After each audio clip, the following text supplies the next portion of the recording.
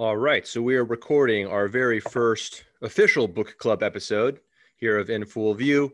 I guess, again, technically speaking, we have talked about a book almost as the centerpiece of every episode. So it's maybe a little bit disingenuous to say this is the first styled episode, but this is the first one that's really meant to be about the book itself. And then the book in question is George Orwell's 1984. So I just finished reading that Monday, I think. I probably could have gotten through it a little quicker, but I took a few days off of just doing anything for a bit. But yeah. So, and this is my first time reading it, and this was your second time reading it, Max? Yeah, this is my second time through. I read it probably 2 or 3 years ago. Yeah, and then I also just finished it.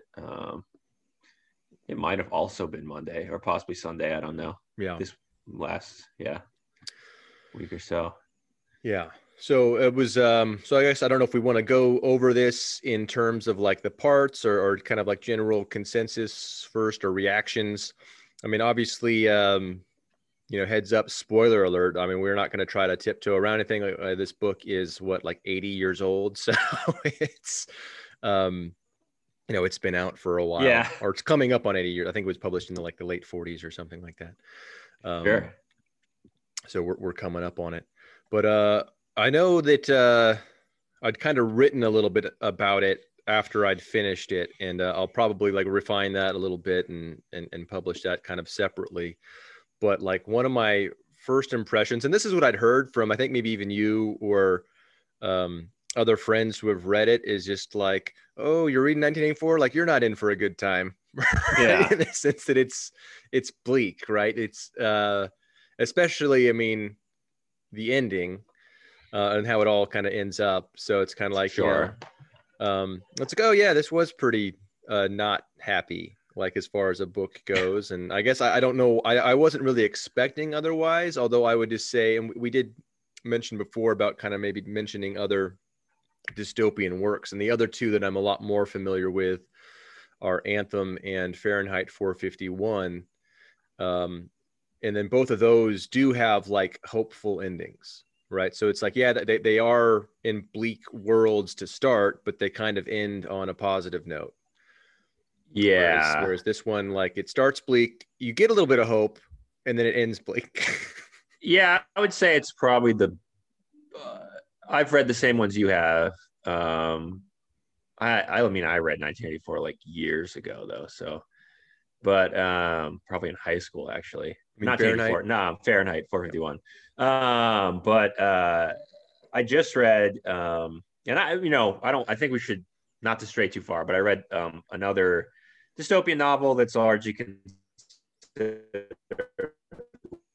like You broke up there for a second.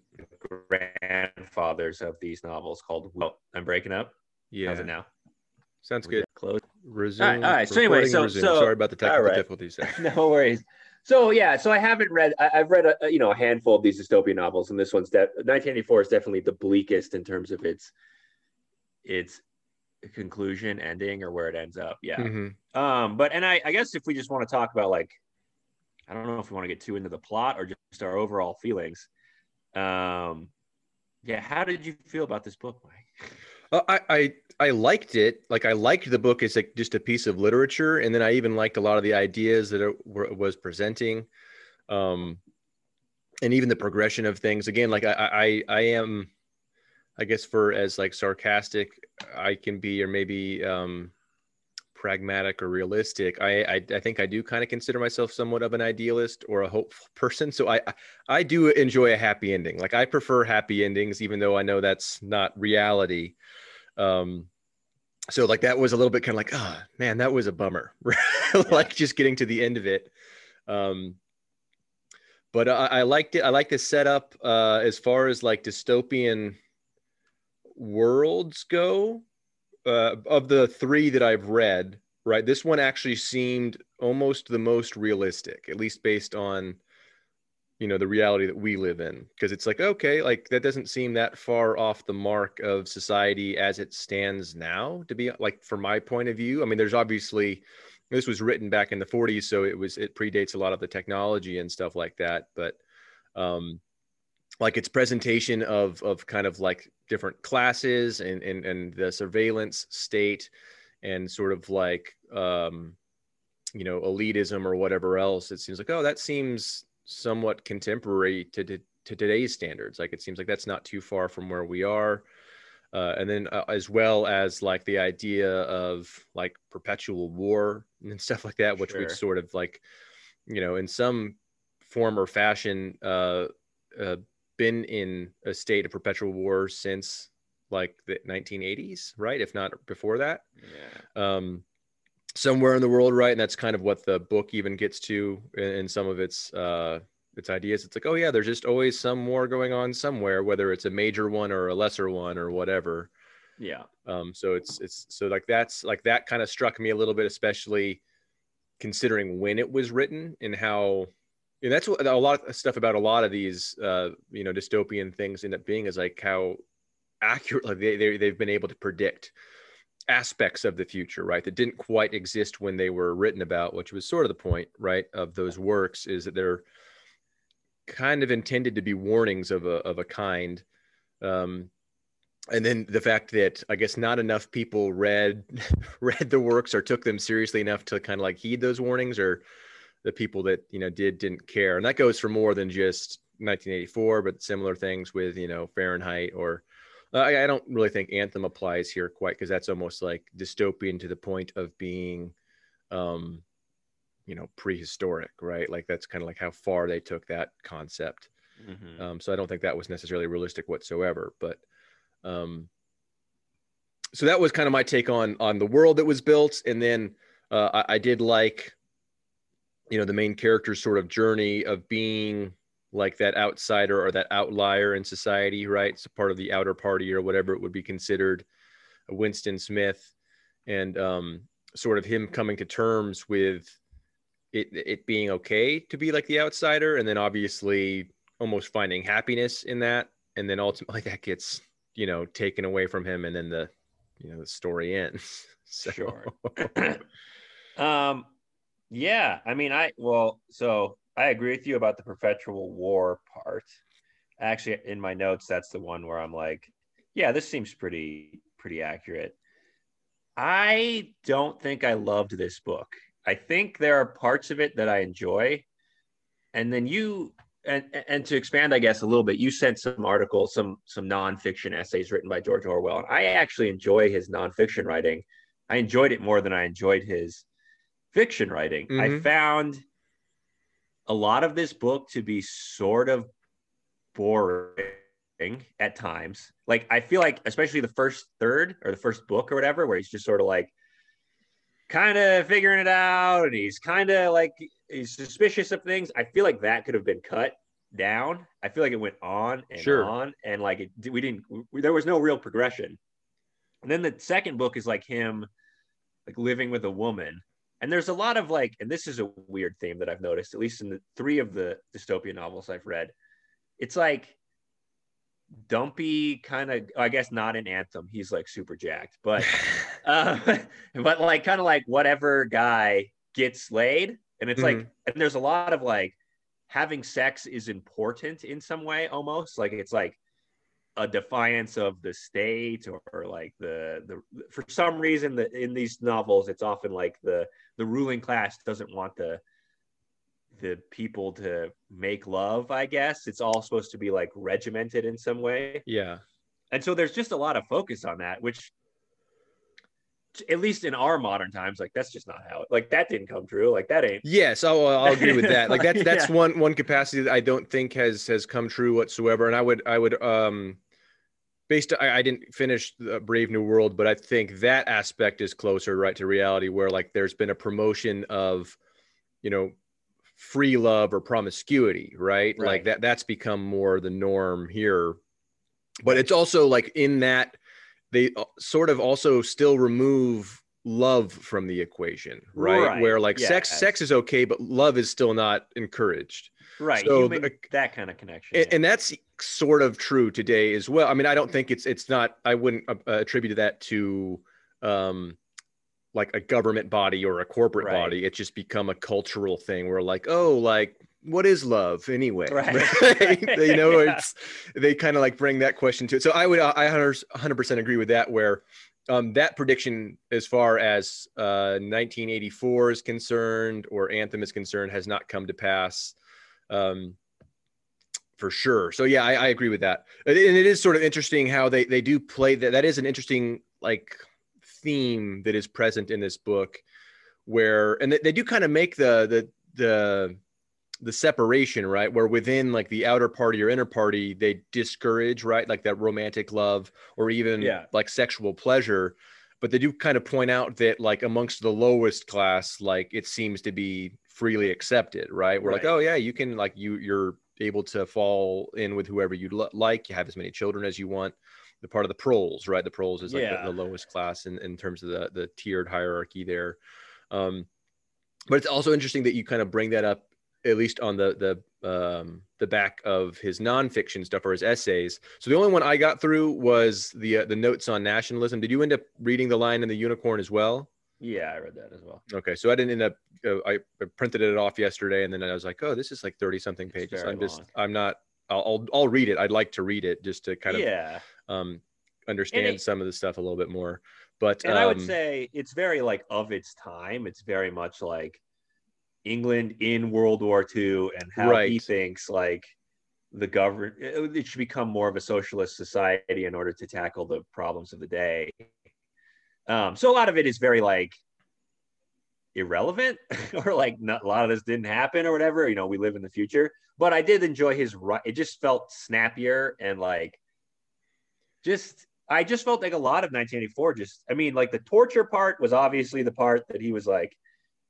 I felt like he had the most like I guess forward momentum. Like it just clipped along, and I got I felt like it's a very slow burn for the first like. yeah, I would. Yeah, I think that the first part of the book, right? So it's a book told in three parts, or so the exposition, like the whole first act, is probably longer than it needs to be. I think I don't know if it's a matter of trying to establish just how kind of oppressive or kind of Sure. of a bummer the world is, right? Although I feel Yeah. like the way Winston sort of acts within that first act is he seems somewhat, not like free, but like he's not completely oppressed, and Sure. obviously he's discovering things. And then the second act kind of rolls along as like a romance of a sorts, right? It's kind of like a little mini romance within the greater narrative.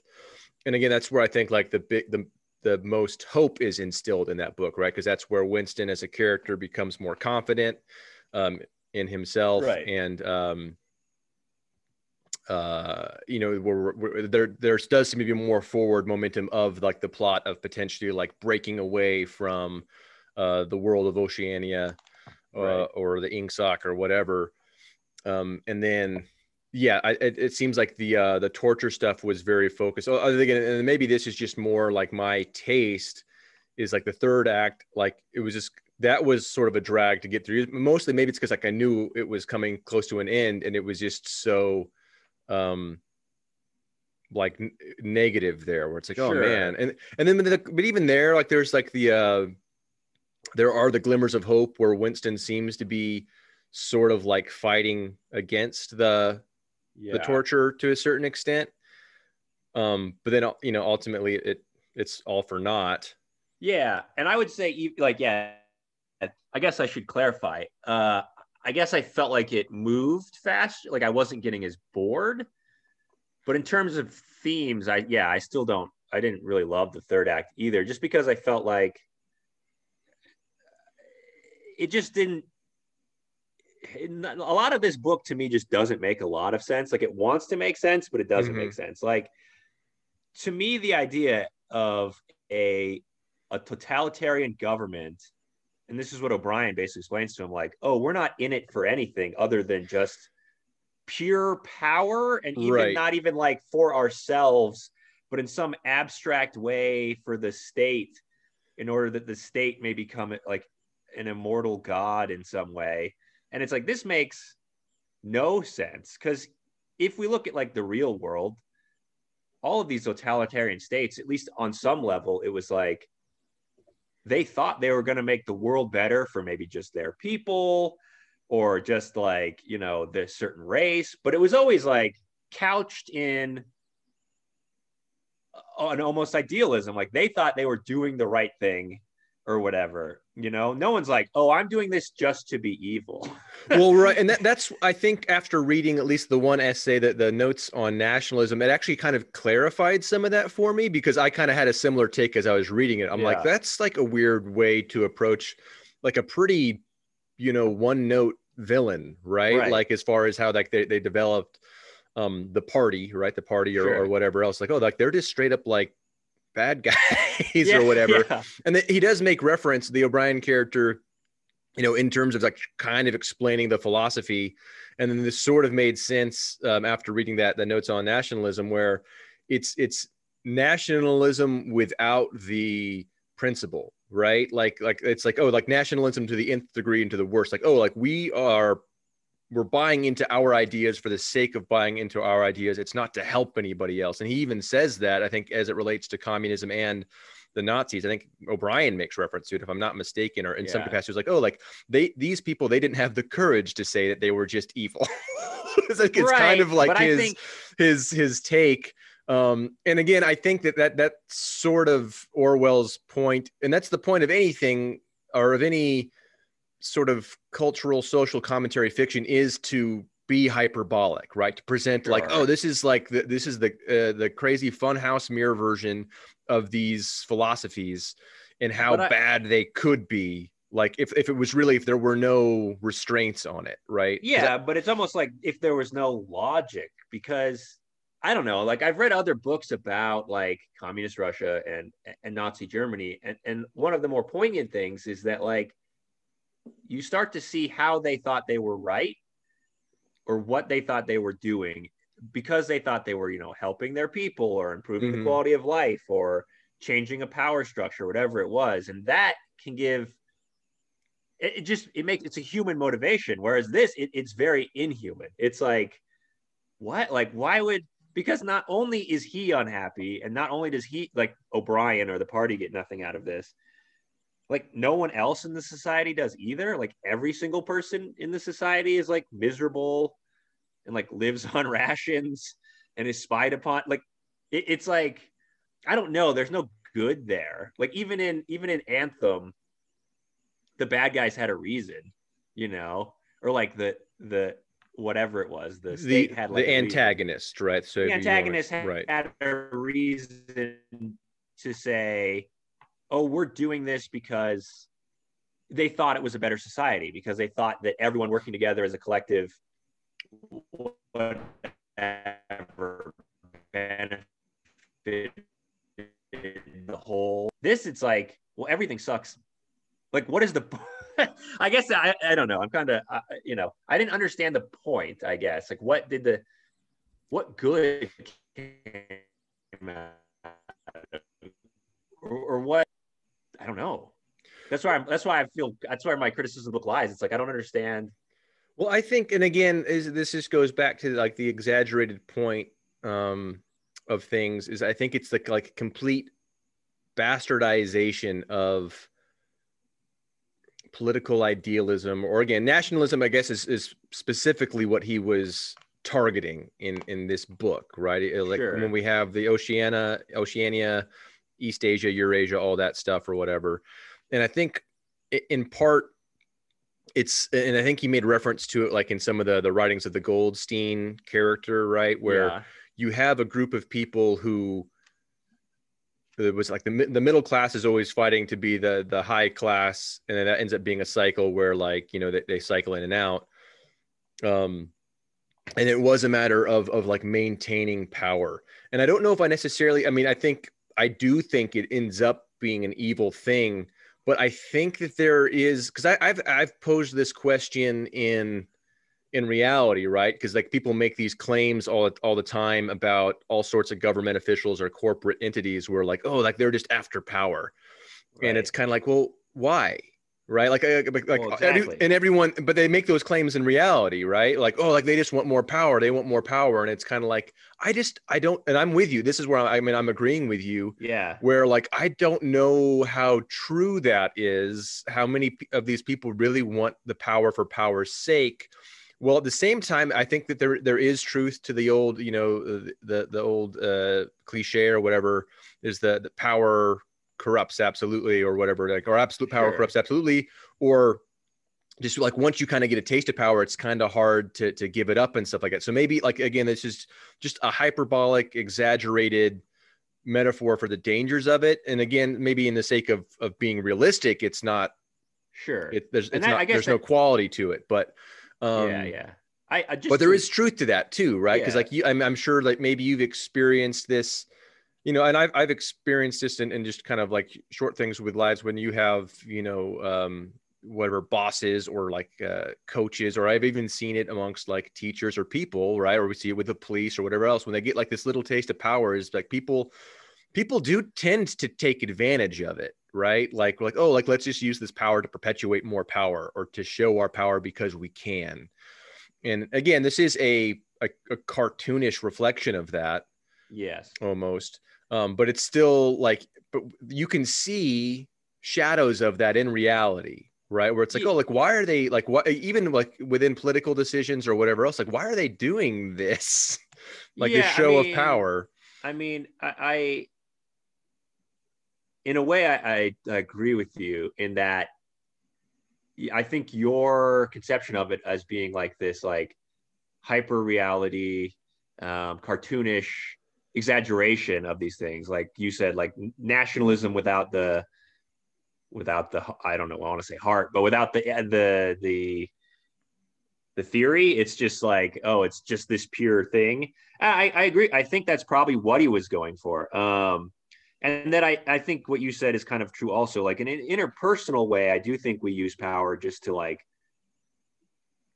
control other people, like, you know, like cops, civilians, or politics, you know, or like a judge over like someone he's sentencing or whatever. There is sort of this like, you get a sort of charge out of, I think, you know, like controlling other people, but in a societal sense, it doesn't make any sense.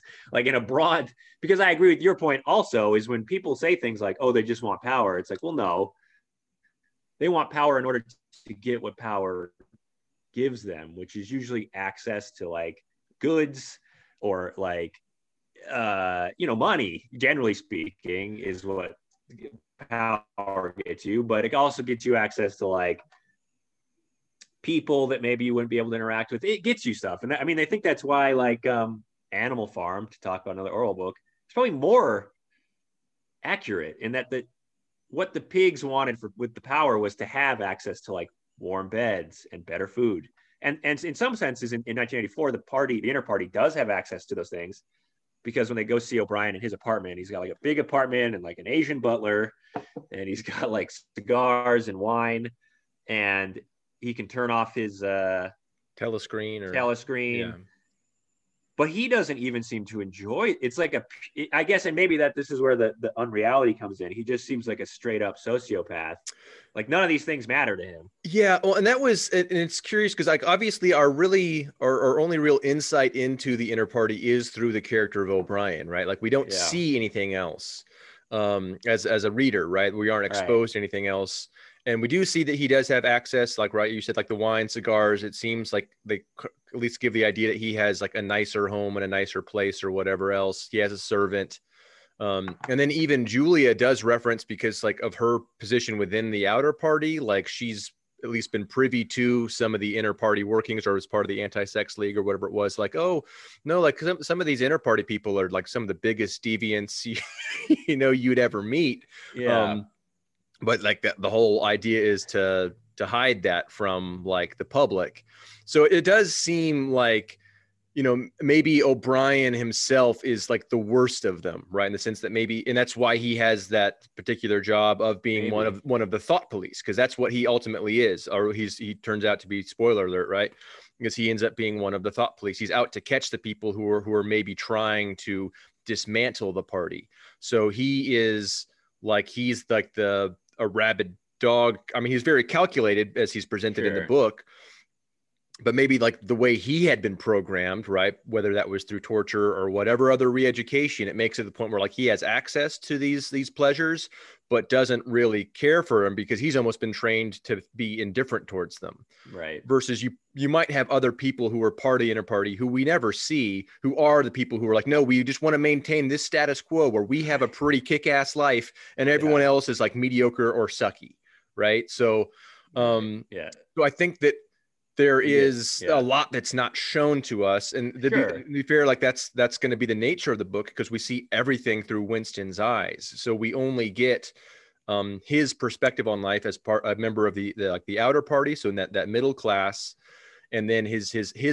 only glance into the inner party is that one little chapter at O'Brien's home. So we don't see any more in that, and then some of the discussions with Julia, so on and so forth. So I think there's some that's maybe more implied there than actually shown, but I would agree with you otherwise that like it seems like a very one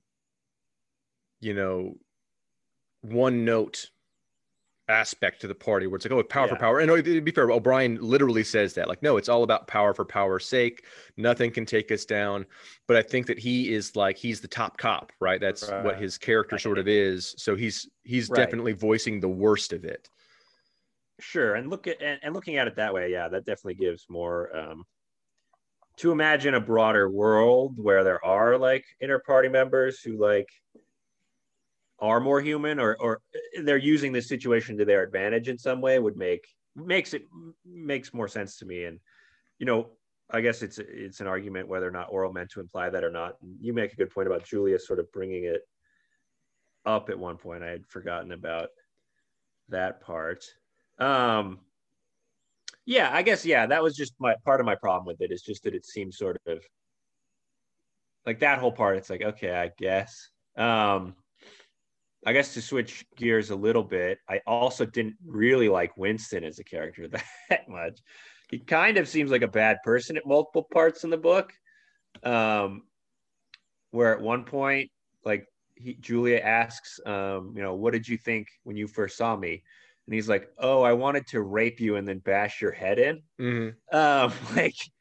Holy cow, dude. Like, that's pretty effed. Like, even and I'm fine with flawed characters or whatever. Like, I don't mind it, but like, kind of sounds like he's like, yeah, I wanted to rape you. Like, oh, okay. That's really flawed for me. Like a guy who has like rapist tendencies. I would say that there are, because he's not the most heroic hero, he's not really right? A good person. He's not like the most heroic protagonist.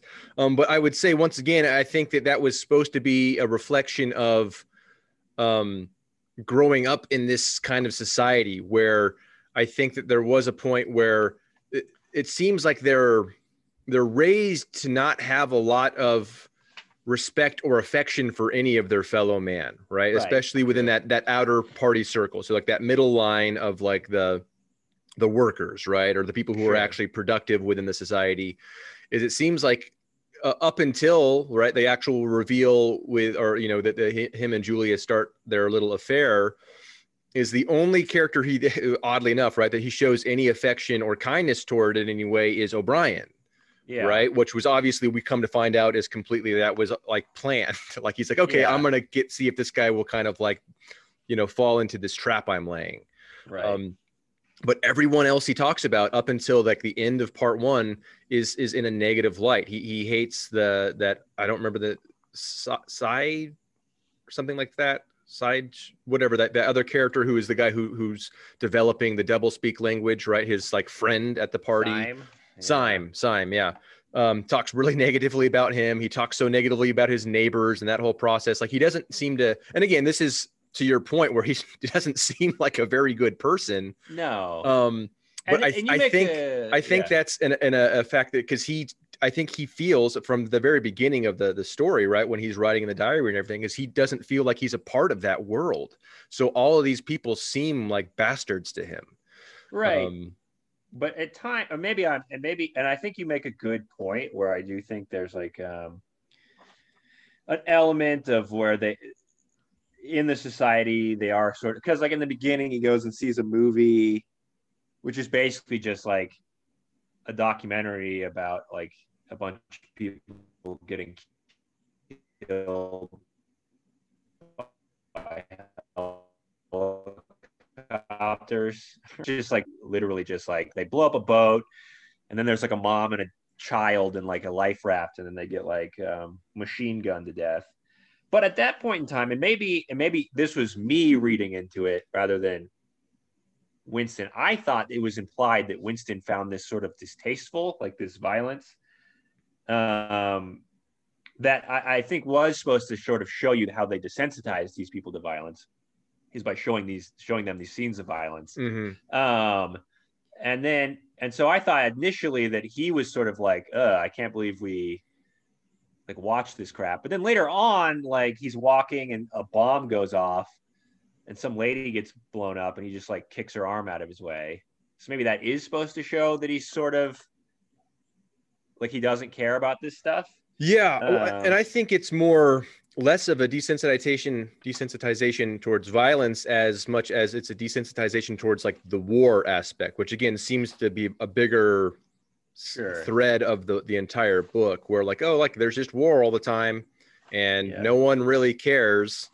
Then violence for the violence for violence sake. And again, going back to like that comment that he made towards Julia, obviously like pretty sick kind of comment. But once again, remember up to that point, before like she passed that note over, he thought that she was a member of the thought police trying to get him. Sure. So like all these he seemingly thought that pretty much everyone was just some crony part or member of the party. Again, ironically, except for O'Brien. And I totally. If he would have just said, "I wanted to bash your head," I think it's the rape part that really like. Well, sure, and then maybe that is a matter of, again, it's completely taboo or completely it's a horrible act, right? I think it's probably one of the worst things a human can do to another human, right? Right. So it's like, are you seeing as the reader, you see that, and I mean, again, I don't disagree with you. I think that Winston is very much established as this sort of not great person. And the only reason why we can maybe sympathize with him at all is that he thinks the world around him sucks. And we can see that as the reader, right? Like, oh yeah, this place does kind of seem to suck. So I understand your point of view, Mr. Smith.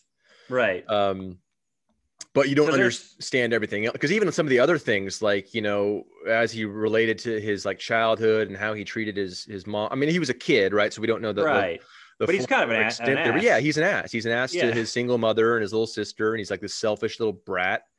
And again, some of that's sort of reflected in his actions as an adult, right? I mean, that's almost like highlighted is in his pursuit of independence, right? Is well, I want it to be about me. I don't want it to be about the party, right? Yeah. So like there's aspects of Winston that also present like maybe why the individual is not to be regarded so highly, right? Like you can perceive it that way. And I mean, like, oh yeah, he's not this paragon of individuality, much like we've mentioned Anthem, where that character is, right? Where he's that the character, the lead in that is supposed to be like this tall, handsome, curious, intelligent guy, right? It's like, oh, like if there's a way to prop up independence and individuality, it's through that character. But like, yeah, Winston is very much presented as what I assume is an everyman in this world, right? Where he is not this fantastic character, but like you can still see how even in everyman, like he's treated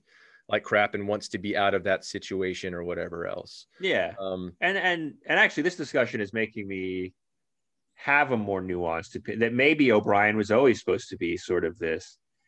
In my mind, he was supposed to kind of be a hero, but maybe he was never supposed to be a hero at all. And he was, and maybe Orwell meant him to sort of be dislikable, or maybe make you think about sympathizing even with like this dislikable human being. Because there is that other part when he's meeting with O'Brien, and O'Brien's just like, would you throw acid into a child's face? Right. And he's like, yeah.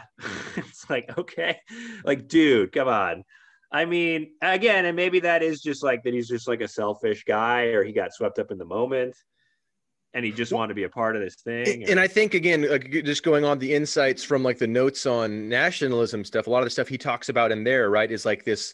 I think that the nationalism here, as Orwell would define it, kind of goes two ways, right? So we have the party as presented, but I think even this revolution, like this rebellion, the Goldsteins or whatever you want to call them, right, are also a form of nationalism, at least according to Orwell, right? Based on his definition of it, where like they will blindly accept the tenets of it and they will refuse other realities, right? So where they would maybe scoff or cringe at the idea of like the party throwing acid in a child's face, they will do it to their own end, right? Yeah. So it's a point where like you can see, again, there is the hypocritical aspect of these characters and their means and their ends and all of that kind of stuff. And I think that maybe like if you kind of look at it that way,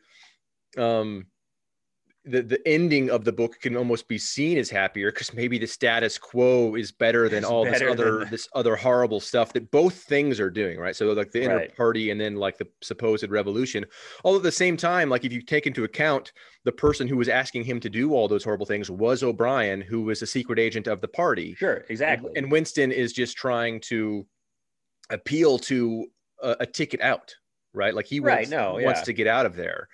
So he's thinking like, okay, if that's what I have to do, like this life I've been living for the last 30 years, whatever, I think he's supposed to be around 30, right?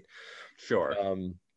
Has been like this horrible, gray, dull dredge of a life. And I've seen hope in the body of Julia and like this, what I've seen in the proles, like I've seen the people at the lowest level where like there's happiness there. And like, I want that. So it's fallen pretty, but I think that's how anybody falls into with any of these, again, I think it's sort of a nationalistic idea there as well. Sure. Again, as Orwell would have defined it, not so much how I think of nationalism, but it's the idea of jumping behind an ideal or a philosophy almost blindly and sort of selfishly. So this does go back to him definitely being a somewhat selfish character. Yeah.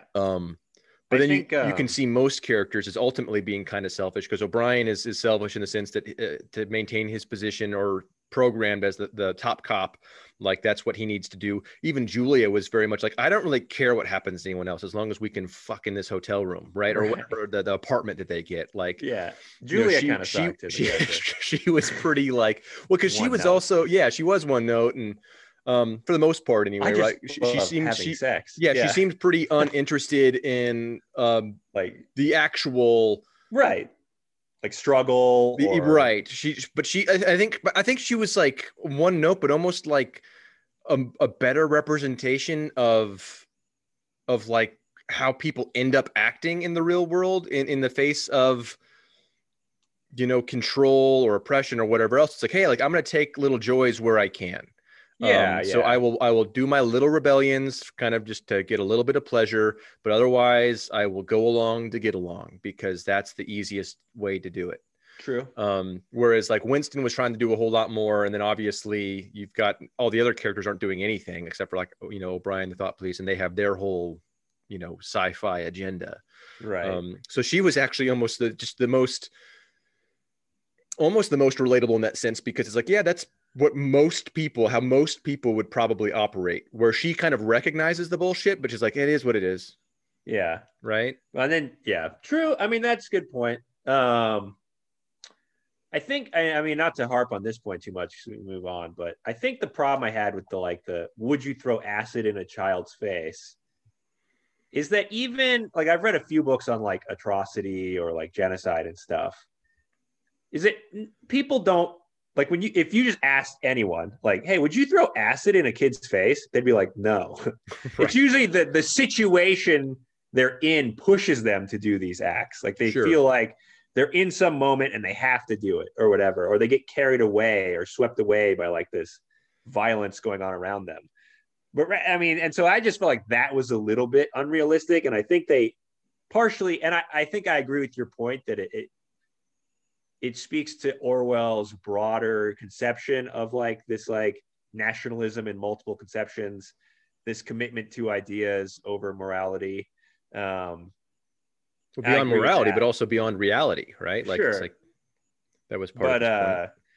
but it just felt unrealistic to me. And I guess I was looking at this. I think I was looking at it from like, do these things match up with the real world? And I was being very critical of that because, and we can get into more stuff later, but I just felt like that was a little much, and it felt like it was only there so that at the end of the book, O'Brien could replay that back to him and be like, "See, you're a jerk." And then like Winston's like, "Dang it." Well, yeah. Well, again, it goes to the point of it being a method of the thought police there, and then like I guess to be fair to try to defend Winston here a little bit, it's not like he did throw acid in a child's face. Like he just in the face of making like his allegiance to, again, do they have a term for the Goldstein people? I don't remember if they had like the Brotherhood. The Brotherhood, right? So like, but it was like a show, like a verbal show of allegiance. Like, sure, we're never sure. Just be like, no, or you could, so but it's just a matter where like they're going over all of it. It's just like, oh yeah, we're down with the Brotherhood. We're down with the Brotherhood. And, you know, if you kind of just think about more of Winston's actions is ultimately up until like pretty much the very end of the book is he never does anything really against anyone else, right? He doesn't have any physical, aggression towards anybody else or what have you, right? He's pretty passive. And even his final act of aggression is ultimately one of those push come to shove things like, hey, it's them or me. And it ultimately came down to self-preservation, right? So it's not like, again, I still agree with you. Like that's like that was like a weird thing. Like when I'm reading through it, and maybe I just like we interpret it a little bit differently. I mean, I just saw it as like this weird, stupid, silly pledge of allegiance, right? Like as people do in any way. And again, going to the point of I mean, not just dystopian fiction, but a lot of fiction, especially stuff that's trying to comment on society or culture, is they exaggerate to the nth degree. So they're going to say like these super horrible things to drive the point home, or like see what people will do, like in the face of allegiance of an ideology, like whether it's an ideology you consider good or not. Yeah. And I think that was maybe more of the show is again showing that Winston didn't want to be a member of Oceania, as it were, but like his faith in stuff was just as blind as anyone else's. He just wanted something different. Yeah. Right. No, so maybe that's more what it was. But I don't disagree with you at all. That like, oh, that's a weird thing to just blindly agree to. I think I'm being nitpicky and you're being more thematically charitable, which I think is probably a better way to read fiction. Your way rather than my way, but it's just these little things that stick out where it's like, okay, that's a little much. I just feel like he cranked it. And again, like, I mean, we can get into this more when we talk about comparisons, so I don't maybe not go down that road yet. Talking about like, is fear and violence really the best way to control a society? Well, we can table that. But so the telescreen stuff,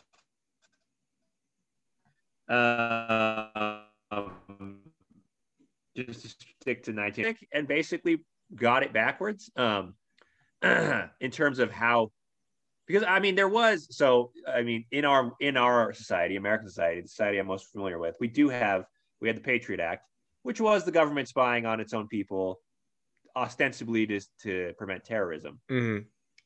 But as we've seen in the last few years, they don't even really have to do that. We spy on ourselves constantly. Right. And we tell on ourselves constantly. And that, I think, is like a more interesting, like weird thing, because in 1984, it's like forced upon you. Like you can't turn the surveillance off. But I mean, and use the Capitol riots as an example, like all they did was tell on themselves and track themselves and videotape themselves and take pictures of themselves and post it on the internet and like write confessions like, here's me at the Capitol. And that's weird that's how it turned out. I guess, I don't know. I just feel like the surveillance state wasn't what Orwell thought it was going to be. Well, I think, and we might have a slightly different conception of this here in the States, because they obviously have a different side of sort of role of surveillance in the UK and like, you know, sure. Britain or London, like they have like the whole CCTV thing, and they've got those cameras everywhere, so on and so forth. So the element of surveillance there, which I don't think existed at the time, but I think is actually maybe a little bit more accurate in Britain than it is in the United States. But I guess you could say China as well. But. Right. Yeah. I guess I'm just considering it more in the Western world because he does sort of separate them all. But the surveillance state still exists in some capacity, right? Whether it's self-imposed or not.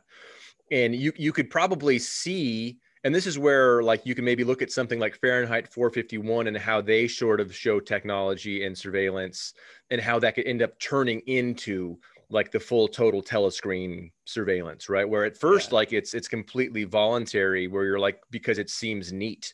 You're like, oh, cool. I get to have this giant TV and I get to have this AirPod on my ear all the time. And I get to carry around my phone with me everywhere. This is perfect. Like, this is so convenient. And then you can see potentially, and this is sort of going along with what the Patriot Act did here and other things that, like, you know, Snowden had whistle blown on, where it's like, oh, the government was getting their little fingers in that nefarious soup and taking advantage of these microphones and these cameras everywhere, right? Where it's, at first it's self-imposed and then like it's being, you know, bastardized around us. So I don't think that we're quite in that complete, obviously we don't have mandatory on all the time telescreens, but like right now, I mean, like I have my Fire Stick on and I don't know if it's listening to me or not. Right? And then people have Alexa or whatever else, and that's like again, like that's more maybe paranoia that sets in when you think about some of these things. I guess my whole I agree with you. That's why I don't have one of those listening speakers, and not even because I'm worried about the government so much as I just don't want a giant corporation to have this data on me. And I think again, just to use the Capitol Hill riots, like it's funny to me because, you know, they were able to track like a ton of these people because they all had their cell phones on them, and all you had to do, well, one of the things you had to do is not have a flipping cell phone, like leave it at home. Mm-hmm. You know, and leave it at home, wear a mask. You might have gotten away. I mean, I'm glad they got caught, but it's like, it seems we're surveilling ourselves, which is just, I don't know. I can't get over that. Like, there's something crazy about it. And that's more the point, again, less so in this book, but that's very much present in the world of Fahrenheit, right? Where it is self-surveillance, because people get themselves with the little seashells they have in their ears. They have the telescreens. They have like these devices that ultimately they can be tracked very easily, right? Where people, it's basically like a self-imposed surveillance. And that is 100. That's more accurate to today than the 1984 version, right? Yeah. But it's just a matter of like, how far away are we from the 1984 version? Because it's like maybe that this is just a step along the way, right? Just like people have made the comparisons with A Brave New World, and again, you'd be more aware of this than I am because I hadn't finished the book. But there's a lot of the things that people do in that world that are self-imposed, right? We're like, oh, well, we just take these drugs and we kind of do this stuff and we just do it to ourselves, which is accurate to today, right? People are just, they're over-medicated and self-medicated, right? We do that, whether that's through pharmaceuticals or alcohol or whatever else it might be, is people do it to themselves. It's not being forced on most. I mean, there are some people that kind of maybe gets forced on a little bit, but for the most part, like people choose to just check out. And that's also true of, and I think that's like the thing where if you take like the collective predictions of a lot of these dystopian authors, like you can see just a lot of the threads like just coming to pass. And that's because to me, it's just very interesting, right? Because so many of these things were, I think sticking like with or like with Fahrenheit, I think being one of the more recent of them, of at least the three that we've mentioned more regularly here. Like Anthem, I think, was written in the 30s. 1984 was written in the 40s, and then I think Fahrenheit was written in the 50s, right? So those were still like the most recent is about 70 years old. So it's like the fact that they just kind of saw some of this stuff in some capacity, like coming to pass, is this kind of like, it's interesting to me. Just these people could make these considerations. And just for the future. And again, the whole idea, and especially how Orwell ends his essay Notes on Nationalism is he thinks that literature is important to do this, right? To get your voice heard and to kind of get it in a point where maybe it's seems palatable because it's fiction or because it's supposed to be entertainment. Like the ideas will sort of seep into our minds, but it seems like regardless of these warnings, most people have just let all of it happen. And again, most of it's out of convenience, and most of it at this point has been very much self-imposed. I'm not going to disagree with that whatsoever. But it's like there's a lot of things we as humans do in the name of progress or convenience that have negative outcomes that seemingly weren't entirely considered. Yeah. Right. And then and we're still on that path, right? We're on that path of like, we're still kind of maybe doing things or pushing our technology in such a way that like, it definitely seems it's that immediacy, right? That we have. We're like, oh, this feels good now, but we don't think about how it's going to feel in a few years. And that goes back to, like we've mentioned, like the whole Jonathan Haidt kind of thing when he talks about it, or the what was the other book that you had mentioned? Amusing Ourselves to that. So like, again, like those were maybe more focused on specific things as far as entertainment or whatever else. But it's like, we've developed these mediums that were supposed to be like, that are, whether they're entertaining, convenient, whatever else it might be. And then they do have like these long-term negative effects that just weren't considered, but like they were sort of considered by these writers, years prior, like decades earlier.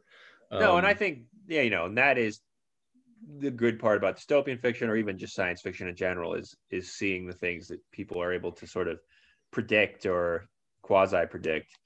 But I think you kind of brought it up.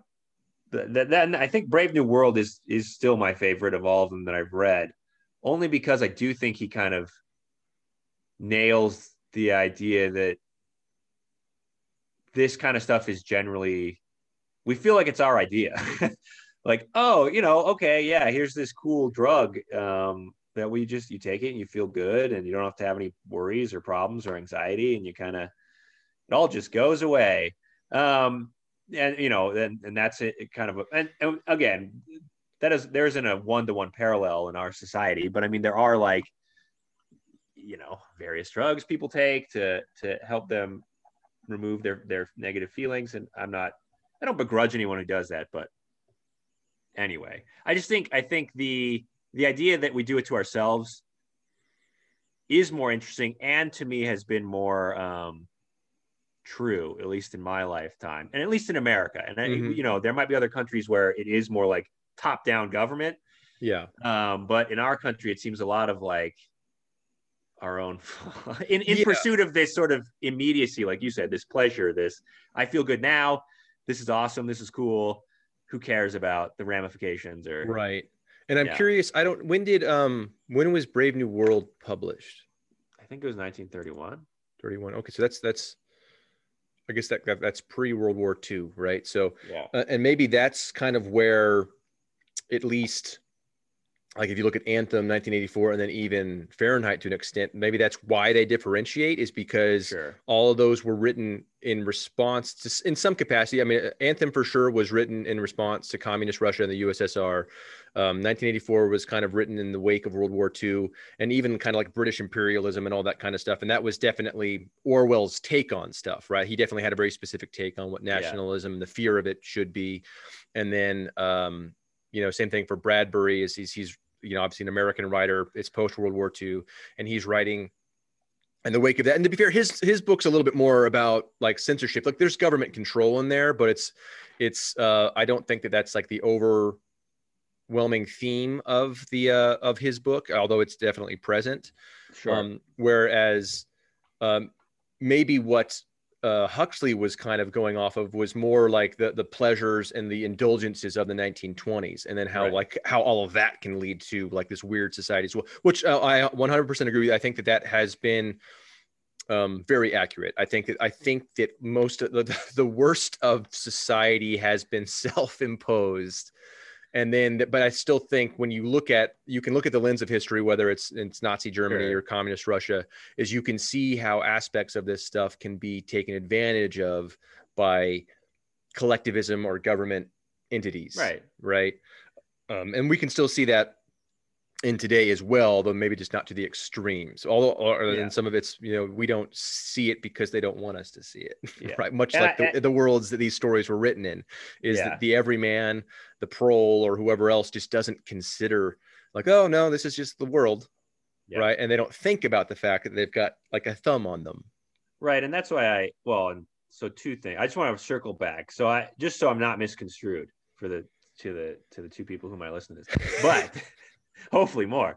I think like psychiatric drugs for people who need them and for whom life is improved because they're escaping like an overwhelming sense of whatever. I think it's totally reasonable. I was speaking more to like overuse or and not just psychiatric drugs but other drugs. Well, sure, and I understood. I definitely I understood that. It was just a matter. It's a point where in this day and age there is a recreational use of these things, right? Versus an actual, a legitimate medical need for it. Because there are just a lot of people, and again, that's why I mentioned stuff like alcohol and stuff like that, because people will. It's not the same as what soma is because the side effects are substantially worse. And I think my understanding of the pill or whatever. But there's people who, when you talk about like the, what do they call it? What's the drug epidemic they keep on referencing? Opioid. Oh, the opioid epidemic, right? Where like sometimes this stuff starts out as a legitimate prescription. But then it becomes like this horrible habitual and or recreational thing, right? So when we talk about the opioid crisis epidemic in the United States, if not a lot of the Western world, if not the world at large, right? Where some of these things have been pushed. And again, this goes more towards a corporatist thing where they've been pushed by corporations and pharmaceutical companies versus, I mean, although I guess you could make the argument on the government side through like veterans affairs kind of stuff, because I know that's where a lot of the opioid crisis, there's at least a big, slice of that pie in that, that group of people. But I kind of got lost on a thread, but like, it's a mix of both, right? Where there is like the pure recreational use of these kind of, escape routes, for lack of a better term, right? So whether that is opioids, whether that is alcohol, whether that's any sort of other narcotic, right? People will take these things to just kind of like, all right, I want to be able to just check out or numb myself or whatever else it is from the world at large. And I should add, it's not just drugs. It's, I mean, a lot of the things that Huxley references, but, that we can see parallels to in our world are like sex, like infinite access to as much pornography as you'd want for the rest of your life. And again, I don't have any like specific qualm against it, but I think if you're using it as everything can be used too much, everything can be indulged in too much, or entertainment, kind of getting lost in a lot of these holes. And again, not to veer too off topic, but it is all about moderate use and blah, blah, blah. But so to circle back to I think for me, at least, part of another criticism of 1984 would be like, it seems to me that having a happy population would be easier to control than an unhappy one. And the world of 1984 is just awful. Like they get nothing out of it. They have to drink they literally have to drink like rubbing alcohol. They don't have to, but they do. Right. They eat slop. Like nothing is good. Like nothing. There's no pleasure. And I mean, I guess, again, it's supposed to be cartoonish, but it is like, it seems to me that if there was some benefit conferred because of like, okay, we have to put up with this totalitarian stuff, but we get this, you know what I mean? Like we put up with being spied on and having no freedoms, but we get what we think is a stable society. But instead it's like, we get spied on, there's censorship, and everything sucks. Like, right. Well, I think that, and this is another little point that we hadn't quite talked on as it relates to the book, is the erasure of history in the context of that world. Because again, we're very much talking about, or we see this world once again through Winston Smith's eyes, and he seems particularly just cognizant of these things. Like he's cognizant of the fact that they're being watched all the time. He's cognizant of the fact that the food's not great and that he doesn't like Victory Gin, right? But it's also it's presented even through his mind, that he's a minority of one, right? Like, and he says that in there, and he's the madman, right? He's insane because he's the one person who thinks the way he thinks. Yeah. Right? So I think, and this gets presented through his neighbor, Parsons, I think was his name, where he seemed like happy as a clam to be living whatever little life he was, right? His children were part of the youth brigade, and he seemed just perfectly, pleased with the life he was leading. Right. Sure. And then even the Syme character was like, oh, this new language is just fantastic. What we're doing to it. We're just making it more efficient and we're reducing it to everything else. So you can kind of see these little snippets of the other people there where they're kind of happy doing what they're doing because they've bought into it because of the bill of goods they've been sold. They think it's all peachy keen. Winston as a character and as a reader, because we see the world's kind of fucked up, but we're like, no, this is a fucked up place. Like, why was anyone like this? But you do get the idea based on how they alter the facts, right? And how they present them. For anyone who's really been raised in a world like that, and you can even see that in this day and age, like there's so many young people, and especially you and I, we deal with young people, is the way that they perceive the world is very different based on the information that they've been presented.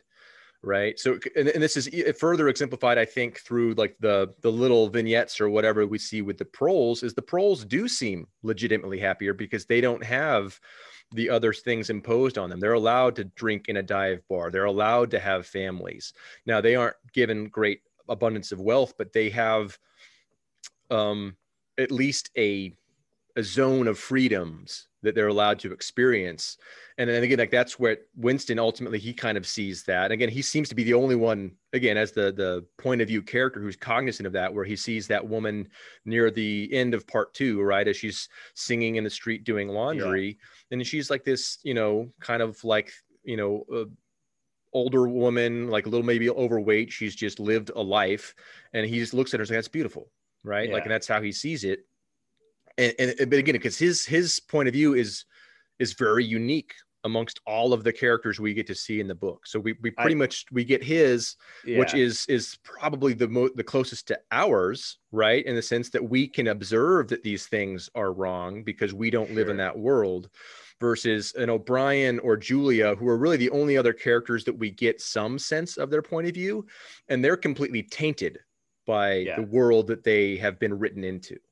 Yeah. And I think you and I just read, I mean, this is just like me reading into the book differently than you did, I guess. Cause I read the neighbor character as kind of dumb and sort of just, sure. But my understanding was that, or at least when I read it, is that both him and Syme were just sort of,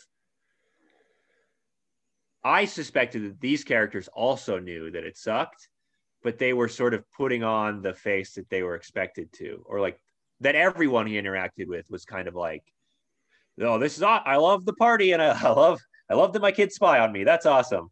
And like, but it felt, I guess and again, this may be me reading into it because in the text, it's not specifically stated, but my impression was that they, or at least Syme, knew there was some weird stuff going on. Cause like, even Winston, who isn't presented as the most intelligent character, if you pay attention at all, like, cause he's like, well, 4 years ago we were at war with this country and now it's this country. Right. You can't like erase your own memories. And I mean, this gets into the whole double think thing where that's how it's, and again, I don't know if we want to even, I think there's problems with that. I mean, I think it's an interesting concept. I don't think there's any evidence, at least, and this is me again, nitpicking. I don't think there's any evidence that like you can reduce language, or that like human beings wouldn't just come up with different ways to express the same thing, if that makes sense, because we're constantly inventing new words. Yeah. And I would, with what you said of some of the other characters, actually, I don't disagree with that at all. I think that those are two ends of the outer party, right? When you have Parsons versus Syme, I think Parsons legitimately was just not smart enough to realize, like I think he legitimately was happy in that world, that he just wasn't intelligent enough to really pick up on the weirdness, right? I think he was legitimately happy that his child turned him in, and he was happy about Hate Week and the 2 hours hate or whatever it was called, or the 2 minutes hate. And as Winston pointed out on the only interaction we get with Syme, it's like, yeah, this guy's too smart for his own good. He's definitely a party guy, but they're going to kill him as soon as he's no longer useful to him. So it's a point where that's how that is maintained, right? Like, okay, we'll keep the dummies around because we still need work from them, and we'll use intelligent people to the end of their line. And that's what ended up happening with both Syme and Winston himself, right? Where it's like, okay, well, Winston, you obviously went off the deep end as far as becoming or wanting to become a revolutionary. And there's all that. And then with the double think or the newspeak kind of stuff that was definitely a huge kind of like sci-fi component of things. But even with that, like, again, this is based more in Orwell's nonfiction writings, is you do see where he was coming from with it, in the sense that there's times where like people will say things like they know to be false, but with complete faith, right? And we can see that in this day and age, like it does happen. And then even in terms of like the reduction of language, I think that that's becoming a little bit more current in the sense of, and maybe I'm making a false equivocation here, but when we talk about like text language, especially with young people who've grown up with it, is language has been reduced. And I am curious how that long-term, again, we haven't seen the long-term effects of this because there's still a good number of people who grew up without texting. But what might language look like 20, 30, 50 years from now for people who've grown up their entire lives using that shorthand, and how much will they have reduced communication, long term?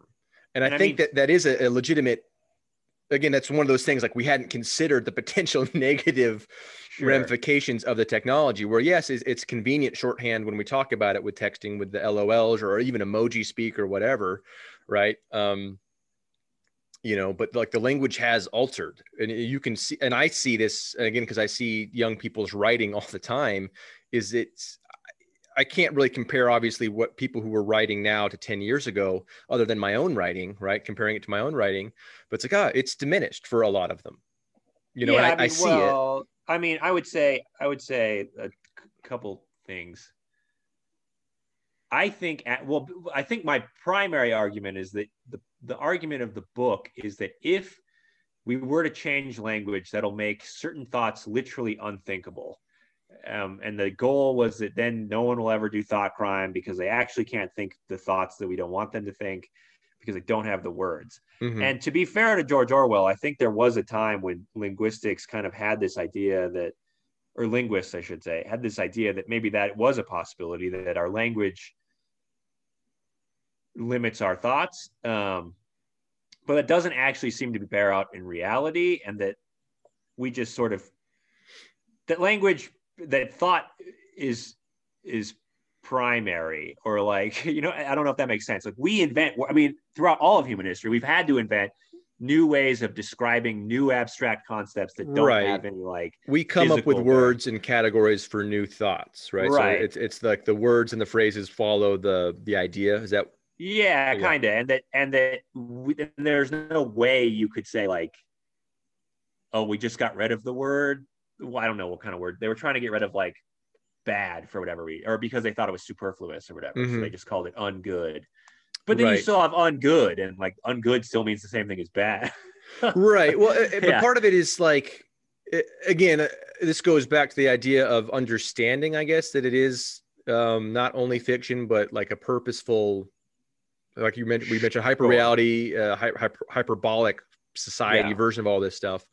So he's saying like, oh, wouldn't it be horrible like if we really went this far with it, right? Where we just start deleting words from the dictionary, but and every word is just like a weird different version of a single So we have good, we've got double good and ungood, like that's the only way we can say things within that context of whether things are good or bad as we know them, right? Or whether they're excellent or awful, right? It's like, no, now there's where there were a bunch of synonyms or variables or variants or degrees of this idea. Now there are three, right? There's extra good, good, ungood. I don't know if extra good was the one, but I think that he did talk about one that means double plus good, double good or whatever, right? Sure.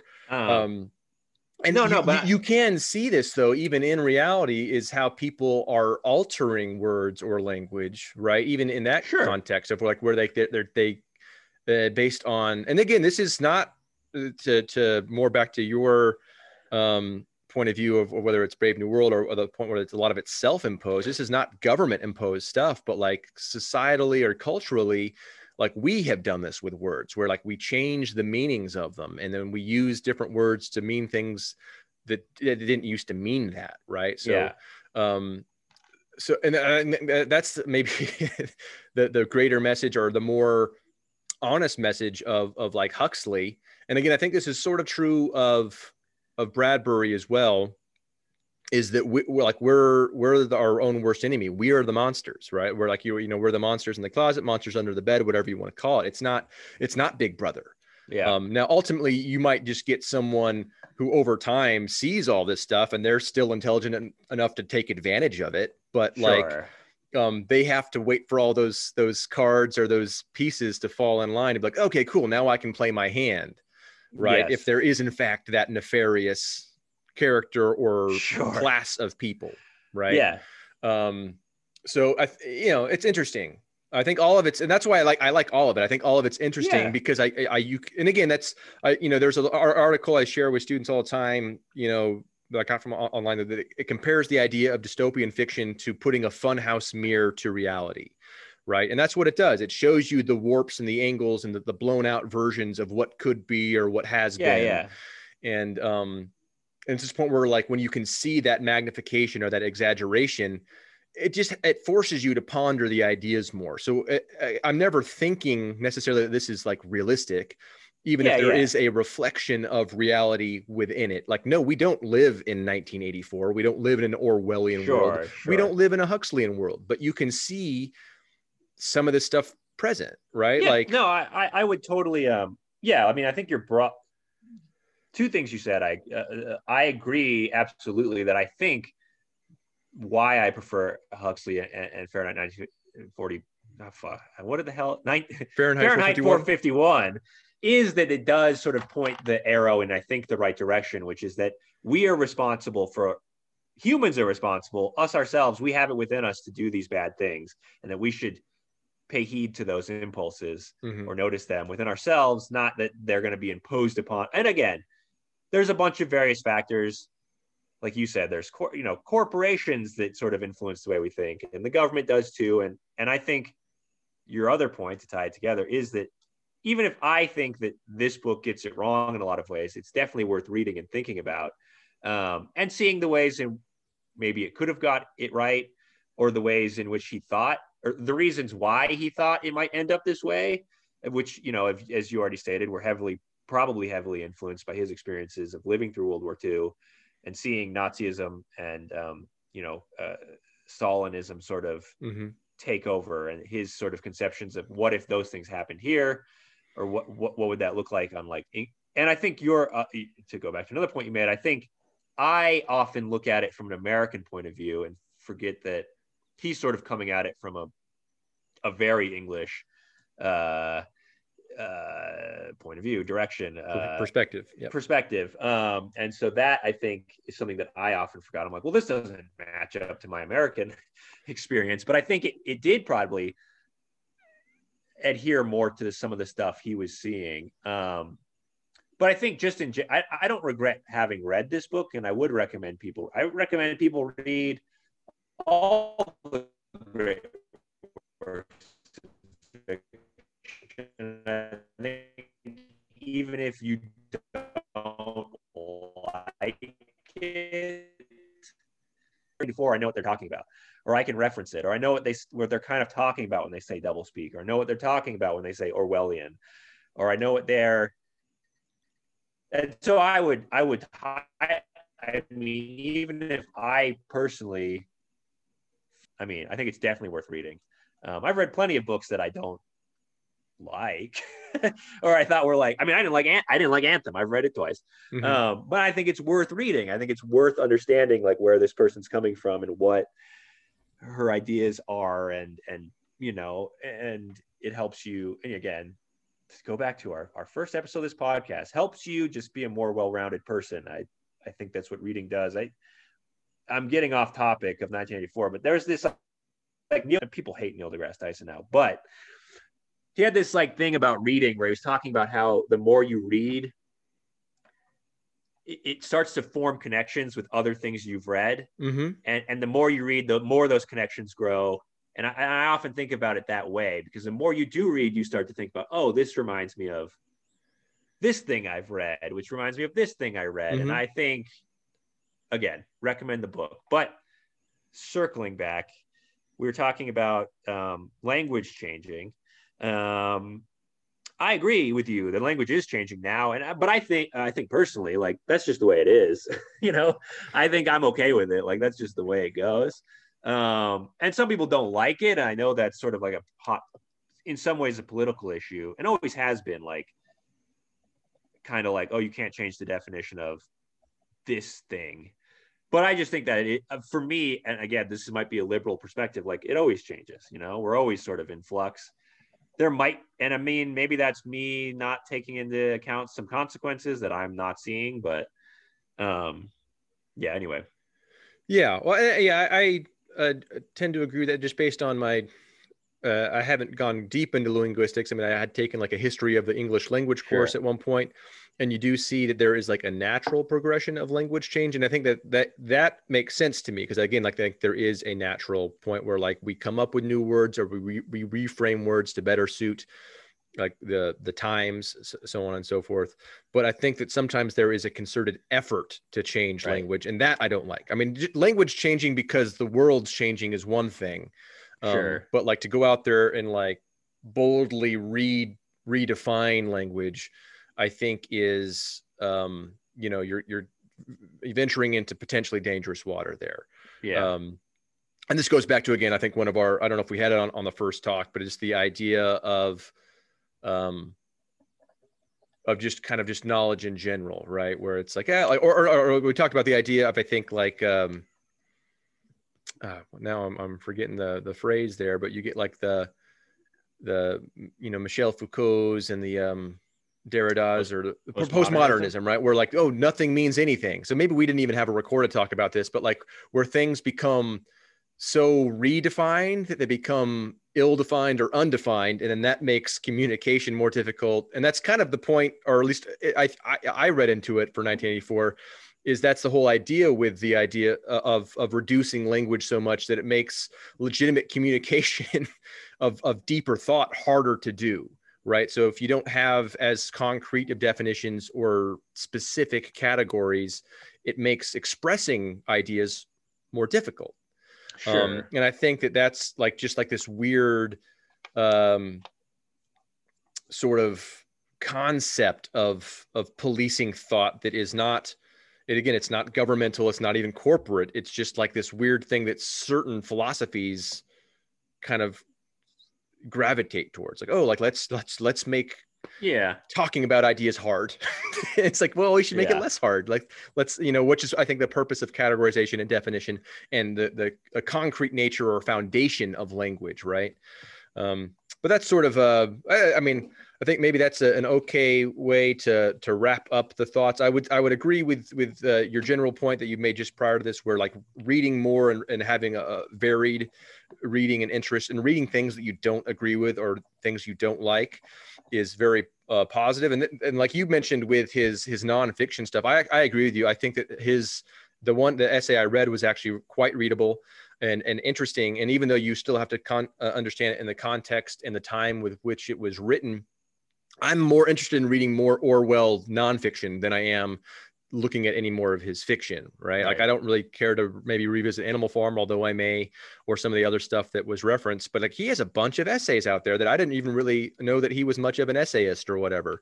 So, and that's one thing that he points out at the end of that Notes on Nationalism. Again, it's the idea like, hey, like the real way to keep a lot of these ideas alive, and going back to our sort of purpose in these conversations, is to sort of fight against bias, or to better understand, the thoughts of the world, is to write more, read more, think more, or whatever, part of the cycle those fall into, right? And I think that's just a good message of his nonfiction writing. And I think it's at least sort of a subtle message in 1984. It's like, it's better to have more ideas out there that people can, be exposed to, consume, and actually air out versus just crushing them, right?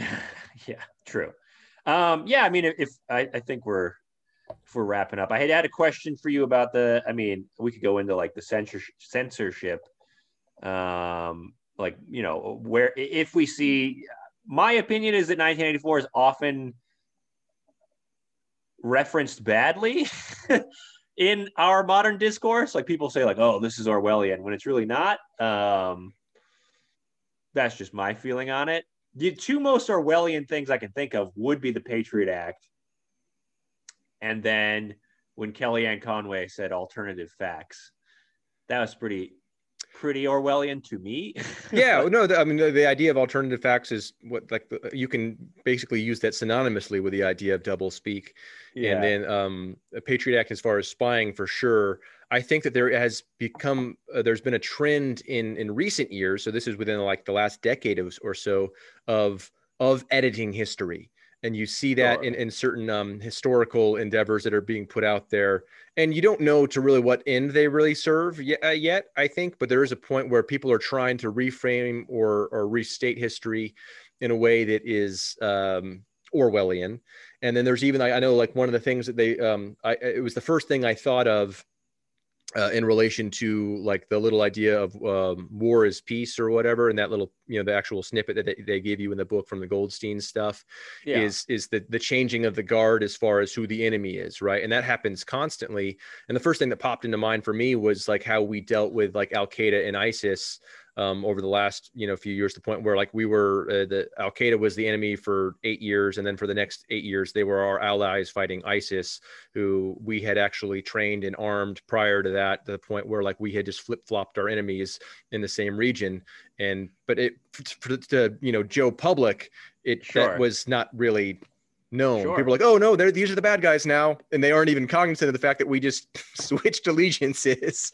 Yeah, and I mean, so there's a lot of, you know, again, like there's things that are present, and I think to Orwell's point is that was also true back then, because kind of like the idea during World War II, the Western world had allied themselves with, you know, the USSR against Nazi Germany. But then as soon as that was over, it's like, all right, cool, Cold War time. And now these guys are the bad guys. Right. And up until World War II, they were seen as the bad guys in certain regions of the world as well. So like it just kind of ebbed and flowed. And that has been consistent, at least since the turn of the century, if not prior to that. Yeah, no, I mean, and you made 2 points. So the history thing, I think I know where you're coming from with that. I think that writing history has always been a political hot button topic. I mean, I know now it's sort of like conservatives are mad that liberals are sort of writing almost anti-American sort of versions of history, where they feel like they're making early American settlers out to be more monstrous than they believe they were. But there was, you know, in the early 2000s, it was like the reverse, where there was like liberals were mad that they felt like conservatives were whitewashing parts of American history and making Americans out to be more heroic than maybe they actually were. Mm-hmm. So I think your point in general, I do think there's this constant struggle between these two political ideologies over what history should be, or what part of history we should emphasize and which part we should de-emphasize. And I totally agree with the fact that there should be, and I want I want all of it. You know, I want history to be told from a holistic point of view. And I do think there is this sort of ideological struggle to sort of rewrite or reframe or push it in a certain direction to fit a narrative.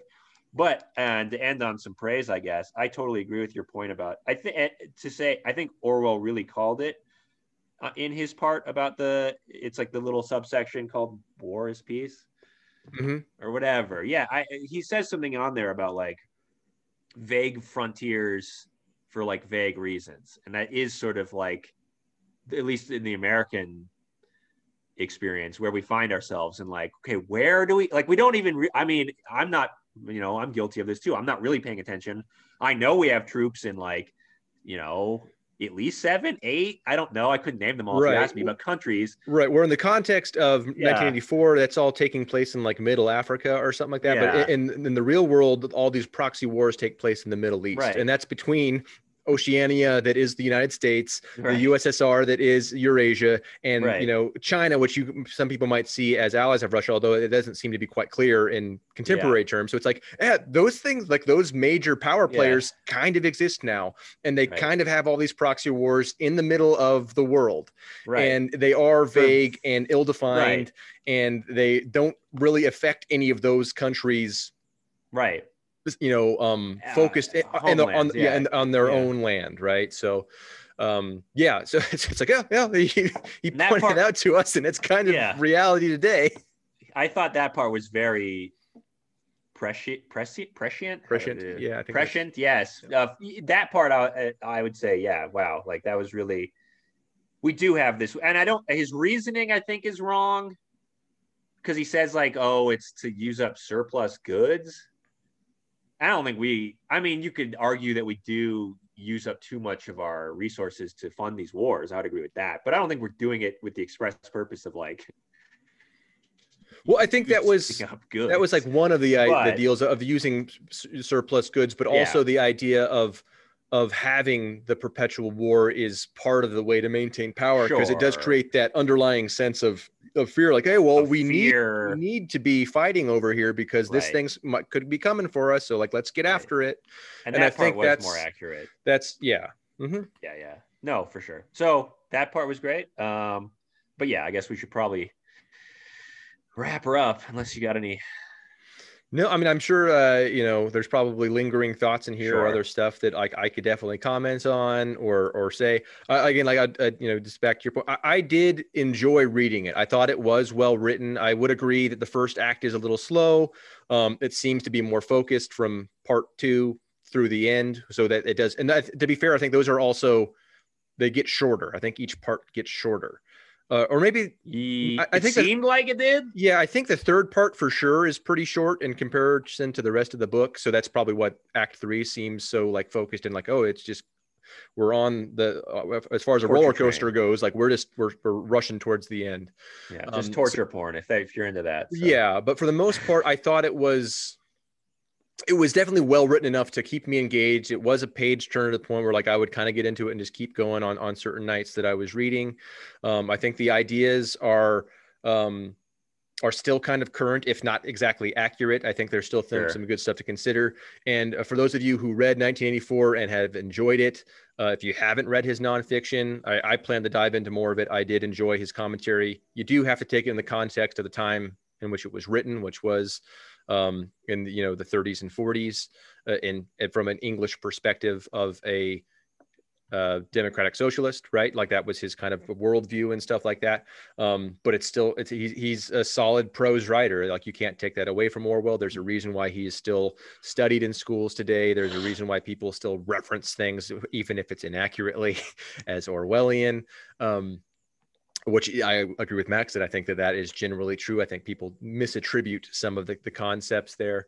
But if you haven't read it, of course, we ruined most of it for you in this conversation.